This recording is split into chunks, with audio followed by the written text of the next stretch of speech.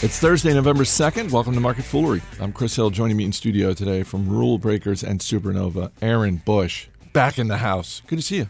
Thanks for having me.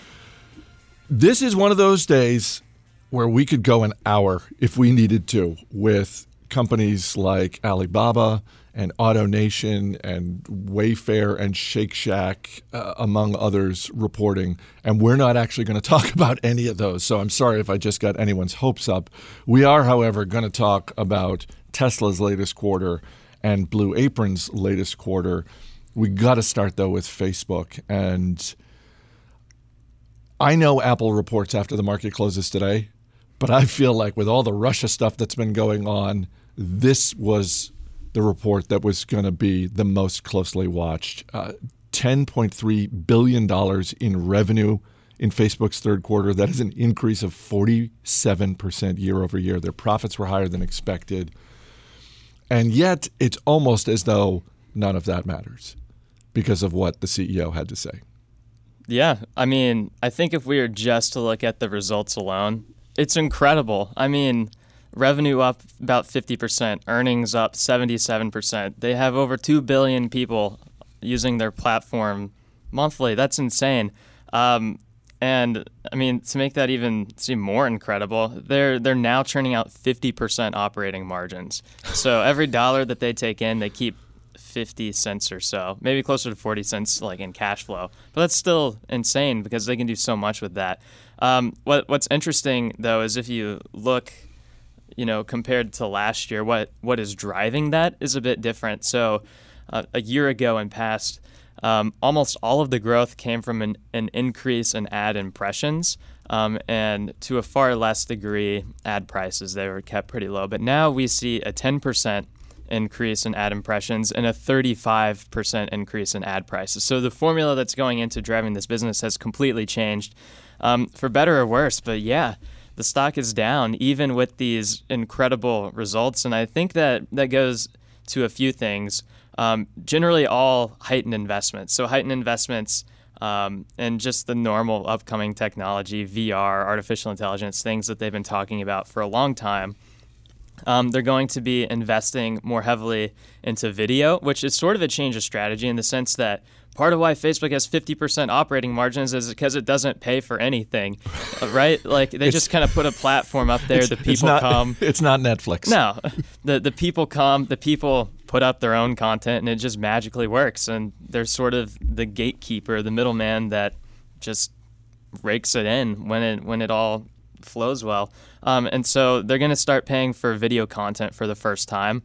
We're not really sure, I would say, like how big of a deal it's going to be when you make so much, when you make so much billions in net income and cash flow, you can afford to do tests like that without it really making much of a dent. But yeah, ultimately, and Zuckerberg started with this on the call, they're going to be investing more heavily in security. And this means keeping the bad actors out to really just make governments happy. This is something that was spoken to shareholders on the earnings call, but really I think it was more spoken to the government officials who are listening in. So they will be increasing their investment in security, which means putting in safeguards for advertising with the big kind of PR mess that's been going on with Russia and even North Korea and others buying ads through shell corporations on Facebook. That really has put Facebook in a pretty tough spot. And I think a lot of governments, including the U.S. government, are becoming increasingly fearful of Facebook's power. And so they're going to be doing everything they can to stop governments from worrying on the advertisement side, but even organically too. Well, and of course, a lot of this has to do with the presidential election in 2016, but this is a much bigger issue for Facebook and, as you said, the concerns of various governments, because this is a massive platform with 2 billion people every month who are using it, and it is susceptible to abuse. And so the fact that it is susceptible to abuse, I think the concern is justified, but the fact that Zuckerberg came out and said, we're investing, and this is a direct quote, we are investing so much in security that it will impact our profitability. That really shouldn't surprise anyone who has paid attention to Zuckerberg. No, not at all. And Facebook is in a tough spot, and it sort of is a catch-22 in some way. By the way, when your profit margin, when you're a company that big and your profit margins are 50%, yeah, when you have those kind of margins, you can make them a little thinner. Sure. If it means hiring human beings to monitor your ad content. And I wouldn't be surprised too, even if they do raise costs here, they still could have higher margins a year from now. For all we know, like they're still increasing their margins like pretty significantly right now. So there's no reason why that can't continue, even if they raise expenses in other ways. So yeah, I think he's saying that, making a big deal out about that. I don't know how huge of a deal it really is, but I mean, just the narrative alone does put Facebook in a tough spot. It's one of those narratives that is only going to become more annoying, in my opinion. And I do think the narrative is justified. It should be talked about. But for shareholders who really just want to focus on the business, this is just going to be a constant distraction from here on to, I don't even know, maybe forever, as long as Facebook remains relevant, you know? Although, I mean, to the point that you just made, and I think it's an important one, because what's getting a lot of attention, and it totally makes sense, is Zuckerberg leading off the call with his comments. 5 weeks ago on Motley Fool Money, our guest was David Kirkpatrick, who wrote the New York Times bestseller, The Facebook Effect. And one of the things we talked about was what guides Zuckerberg, what is his North Star? And he was very quick to say his North Star doesn't have anything to do with profits. It really, it's worked out really well for people looking for profits, but that's not what guides this person. And so, to your point, the idea that they could spend money over the next 12 to 18 months, hire more people, some investors take their profits and run for the hills because they think, well, their margins are going to go not to zero, but they're going to go a lot lower. But if the end result is actually the advertising that is being bought is higher quality, and they absolutely do have pricing power, don't let anyone think otherwise, then yeah, their margins could conceivably go higher. Yeah, it's remarkable, but still, I do think this is a narrative that is just going to keep on going. And I mean, earlier this week, Facebook officials, Google officials, Twitter officials, just a lot of big tech legal officials were questioned in front of Congress about all this stuff. And they were put into a really difficult position because both sides, both Republicans and Democrats, take issue with something that Facebook is doing. Everyone wants Facebook to be a neutral platform, but at the same time remove the bad actors. And in some ways, that doesn't completely sync together, because that removing the bad actors gives Facebook a lot of power in a way that it allows Facebook to be the one that censures the site. And the fact that it can create rules in some ways doesn't make it a neutral platform. And so it'll just give something politicians to chew on for a really long time. And one more stat, just to go back to the balance sheet. Mobile ad revenue, which when they went public in 2012 did not exist. They were making no money off of mobile ads. It's now 88%. Yeah, that's just a given. And we've been focusing on this narrative. They're making more money. They're investing heavily. This political stuff is going on. But at the same time, they still are testing other things. Their workplace app, which I don't know how big of a deal that's going to do over time, but they won over Walmart as a customer recently, which is the largest employer in the U.S. So that's actually a pretty huge deal. And software is high margin, so if they can figure out how to monetize that, that's just going to add on. No matter what the core of Facebook does, it's going to add on. They're testing business relationships within WhatsApp, which is a first step into becoming something more like WeChat, in the sense that it allows new ways to monetize beyond advertising, more transaction-based. And so if they can figure that out, I mean, WhatsApp is a huge platform, but they can figure out there, maybe they can roll it into other places too. So the story is still far from over, despite these narratives that are taking the spotlight. Let's move on to Tesla's third quarter. They lost more money than expected, and maybe not a shock. I really hope this wasn't a shock to anyone who's been watching Tesla over the last couple of years. More delays for the Model 3. What? And yes, I know. It's almost hard to believe, except it's completely easy to believe. Stock down about 7%. This is a stock that still had a good year. Even with the drop today, it's up about 40% year to date. What stood out to you in this quarter and these results? Because I think we may be at the point, and we've been at this point before, but this may in fact be the point where the bloom is off the rose a little bit with Tesla. Maybe just a little, but what do you think? Yeah, I do think something seemed a little bit off. This is one of those companies where there just is a lot going on that sometimes it's difficult to connect all the dots to know, like, okay, they're losing a ton of money, over $1 billion this quarter. Like, why exactly is that happening? Like, what's going on with margins and so forth? But I mean, really, and as it should be, the story that kind of won the headline here is the production delays. There are some bottlenecks in a couple of zones of the production line. And I mean, it kind of makes sense if there are maybe 10,000 parts to make a car. Even if one of those parts or two of those parts is having issues, the entire process slows down. And I know the team is working really fast and aggressive to fix that, and it will be fixed. But I don't know if that completely covers the reason why Tesla is burning over $1 billion in cash this quarter. And so I think that is something to pay attention to. So, I mean, really overall, I do think that the market knocking down Tesla's share price today is completely justified. But that being said, I do think it is important to not miss the forest for the trees, in the sense that Tesla's quarters are important to get a sense of what the future will be like. But, I mean, a year from now, 2 years from now, the quarters are going to be so completely different than what they are now. I think it's too easy to get caught up in the quarters numbers of today.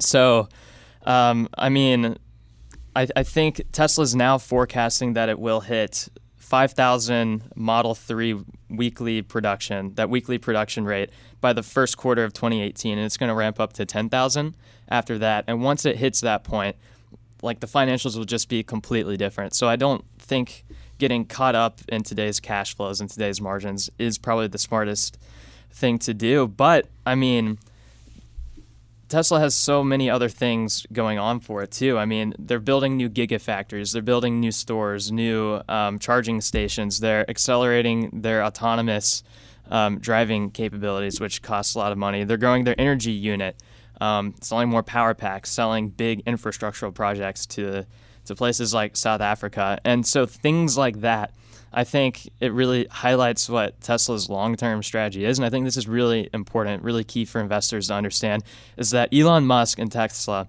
they're masters of reflexivity, in the sense that they're so good at creating hype about, like, the next big thing that they should tackle, and they're good at raising money for that. But a lot of that money actually goes to paying down the cost of what they're working on in the present. And so it's important for them to keep on coming out with these new big plans. And so far they've done that. And if anyone can do it, it would be them. But that does pose a risk. When you have high debt and you have high cash burn, everything has to go right up to a point. Delays are okay to some degree, because what still matters is what the end result is going to be. But if there are larger snags, then in some ways it could be a house of cards. I'm not saying that's what it is, but there is a lot of risk there. So the most fun story I've seen about Tesla recently was a MarketWatch story about the secondary market for Model 3s.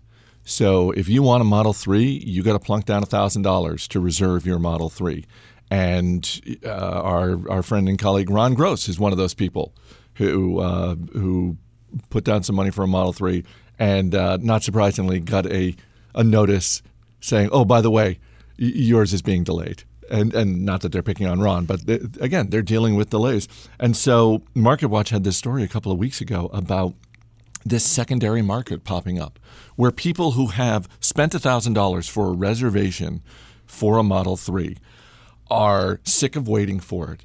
And so they are offering to sell to anyone on Craigslist, hey, you can move up in line. Mm-hmm. You can take my spot. It's going to cost you more than $1,000. And some people are doing that. They're paying $2,000, $3,000 just to move up. But it's really interesting to see where this is going, because as you said, at some point, just as at some point, banks are going to say to Tesla, you know what, we're not going to loan you this money, or we're going to loan you this money, but the terms aren't going to be nearly what you hope they're going to be. Mm-hmm.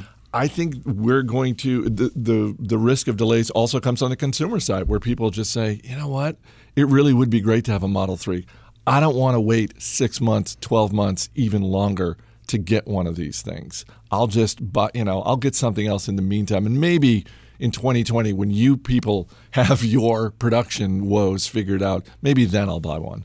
Yeah, and I think that makes sense. I also think just the fact that there are people willing to pay up to move ahead in line does show the power of the Tesla brand. Yes. And I think just based on what we're seeing and what they talked about in the earnings report, I'm not too worried about people not, joining the line. And I mean, maybe it will be more back-ended just as the production comes back up to speed, but I don't think that's much of an issue at all. And if anything, I think it'll be really interesting to see how really just the explosion of new cars coming out of Tesla is going to alter the gross margins of the business and see if that changes the cash flow at all.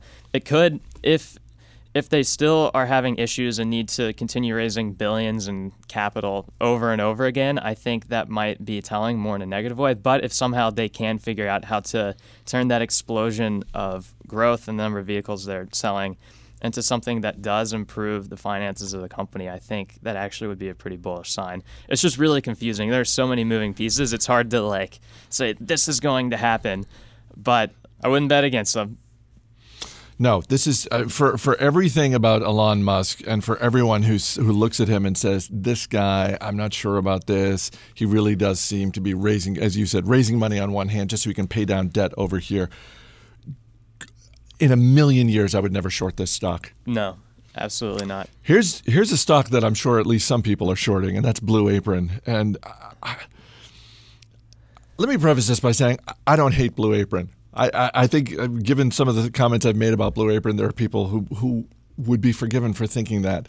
But Blue Apron's third quarter, they lost more money than was expected. There was one thing that I saw that I thought maybe this is a silver lining, and it was that revenue per customer is moving up. Now, I guess the counterbalance to that is they don't have as many customers as they used to. Yeah. So, I mean, personally, I just think the situation is really bad. The customer count is down 6% year over year. Revenue was barely up. I think it was up about 3%. And the losses for the company were pretty high. And to me, it doesn't seem like any of that is going to change anytime soon. So in my opinion, I think Blue Apron is, in a sense, a perfect case study of just a really bad business from the sense that at the end of the day, you can't outrun the quality of your economic growth engine. And Blue Apron's business is their growth engine is just fundamentally not very good. So on the customer acquisition side, they have to pay a pretty hefty amount in marketing just to get people into the door. And this is one of the things that they have lowered their marketing costs sort of in reaction to just the negative financials that they're seeing. But in some ways, they don't really have a choice because there are just a lot of other copycats that are out there that are also throwing money. And so it's either we lose share but don't pay as much, which is awful, or we pay up, retain from share, and figure out how to go from there. And so that's just bad. And now the only way that those marketing dollars are worth it is if people convert and stay. And it's important for them to stay for a longer time in this business than other subscription businesses, because food is a low-margin business overall. It takes more time for a low-margin business, subscription business, to overcome the marketing costs than a higher-margin one like a software business. And the problem is that people just aren't staying around. Customer count is down 6% year over year, like I mentioned, and that's while the company is spending 15 to 20% of its revenue on marketing. The company does not disclose their retention rates, which is pretty absurd in my opinion. But I've seen estimates. By the way, can't we just assume if they're not disclosing their retention rates, it's because they're terrible? Oh, I mean, yeah, they're bad. Because if they were great, they would absolutely promote that. Yeah, so I mean, they are bad, and I've seen estimates saying that Blue Apron is losing money on 70% of their customers, which really just means that people are leaving before they're able to turn a profit on them. So something just clearly is not working, just at the very fundamentals of the growth engine of this company. It's not working, and Blue Apron has to revisit like every piece of that unit economic calculator essentially and figure out what to change. It either needs like to figure out how to boost its retention, which might be really hard, or it has to lower the cost for the customers it does pull in. Maybe it can, but I mean, if the unit economics do improve, the trade-off is probably going to be lower growth. So at the end of the day, they're just in a really bad position. This is a stock that is once again hitting a new low. They went public over the summer, and already the stock is down 57%. And based on everything you just said, I'm looking at Blue Apron wondering if a year from now this is going to be a public company. And sometimes when we talk about companies no longer being public in the future, it's usually couched as someone will buy them or they will take themselves private. The way you laid out the unit economics of Blue Apron, I'm wondering if they just go out of business altogether, because I'm not entirely sure. And I don't know who is running this company. I don't know if it's a founder leader type of situation, and maybe it's someone with deep pockets who does take the company private. But barring that, it doesn't even sound like Blue Apron has the type of marketing list or customer base that would be attractive for someone else to throw some money at them to acquire. Yeah, I think the company has just been in growth mode for so long, and the growth works when you're able to raise a lot of money and just throw it into marketing, right? But now that the company is public and it's shifting more towards profitability, it totally is having to revisit like everything about what it's doing, and that is really hard. So I don't know if I would. It might go private or get bought out in some way. I don't know if it would, just because first of all, I don't know if anyone would want to buy it. I think there are probably others like them that are going to go public, but yeah, who knows? Well, and you just think about the way, Amazon buying Whole Foods, potentially testing this type of thing. They don't need to buy this. They don't need to buy it. They've got their own, so they can just wait for Blue Apron and everyone else to just go out of business. That would be grim, but possible. I know. We're ending on kind of a down note, so I apologize for that. Aaron Bush, thanks so much for being here. Really appreciate it. Thank you, Chris. Hey, quick thing before we wrap up. We always say on this show how we can't give personal advice, and we can't. But here's the good news. Our friends at Motley Fool Wealth Management actually can offer personal advice, and they're accepting new clients starting next week. And if you want more details, just go to personal.fool.com. That's personal.fool.com. We'll put the link in the description of this episode, so you can just go ahead and click it. As always, people on the program may have interest in the stocks they talk about, and the Motley Fool may have formal recommendations for or against, so don't buy or sell stocks based solely on what you hear. That's going to do it for this edition of Market Foolery. The show is mixed by Dan Boyd. I'm Chris Hill. Thanks for listening. We'll see you on Monday.